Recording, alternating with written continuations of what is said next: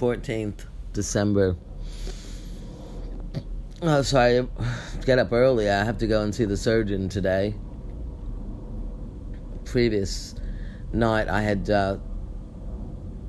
put an ad on in the local paper asking for a carer, somebody who I can, rely on to get me around. And I found this lovely lady, young lady, Tony. So she picks me up at 7:30 and takes me to my local hospital, to the fracture clinic, where I am to go and see the surgeon.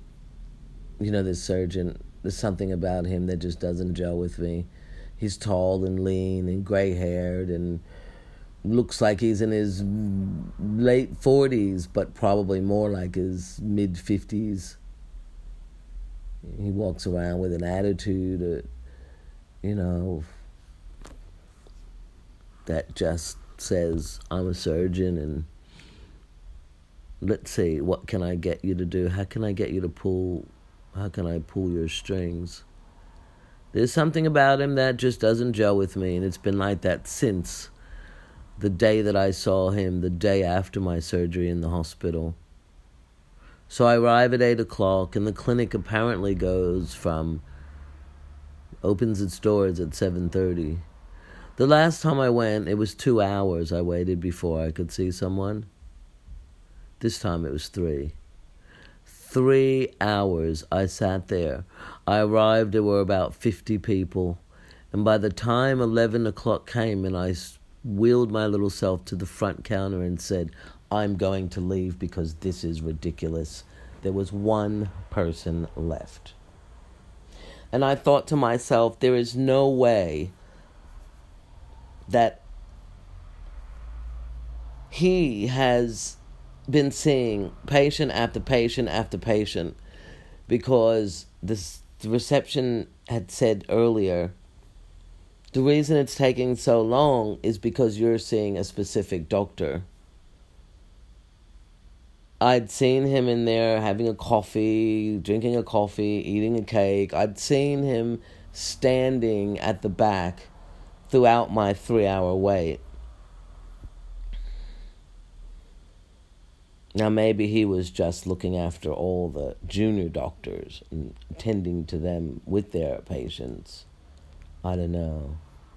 But what I do know is that I said to him at the end of our assessment, I need to now be moved over to the rehab unit at the other hospital so that I can just be cared for by my rehab specialist. My rehab specialist, the one that I know loves, cares, and is concerned about me. The one that knows me and my leg, because I'm an amputee and I go to the amputee clinic. So he looks after the amputee side. Now he can look after the injured side in the rehab clinic. I would rather go with somebody who knows who I am. And he said, well, that was fine. That's fine, and you can do that. I'm happy for you to do that, but I would really like you to just make one more appointment to see me. And if you don't use it, that's fine, but could you? Why should I? Because for every appointment that is booked for him, it appears as though he is doing a whole lot of stuff. But in actuality, he is sipping coffee and eating his cake while you sit and wait and wait.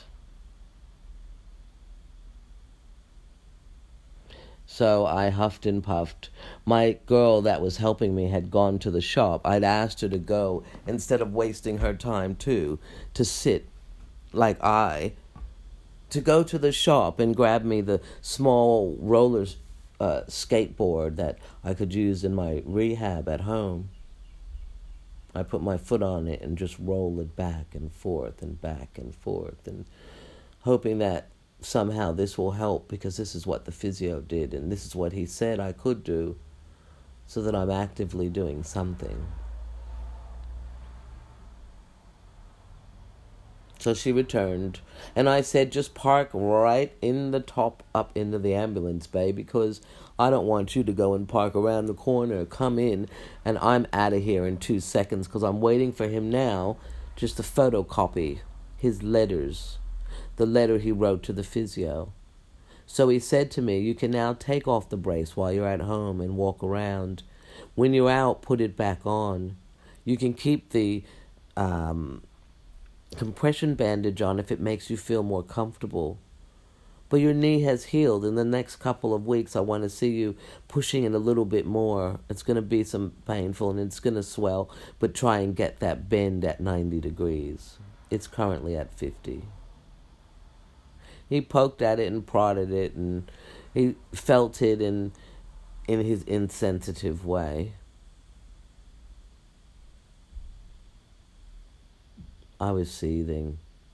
There's nothing worse for a patient to be sitting in a room with someone who you know cares nothing about you,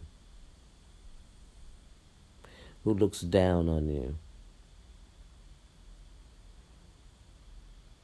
who is standing in front of you full-bodied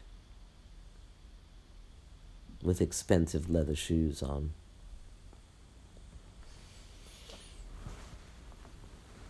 So, I left. With his documents in hand, of course. But I will not be returning. But I'm out. 10 weeks at an hospital. And I'm out.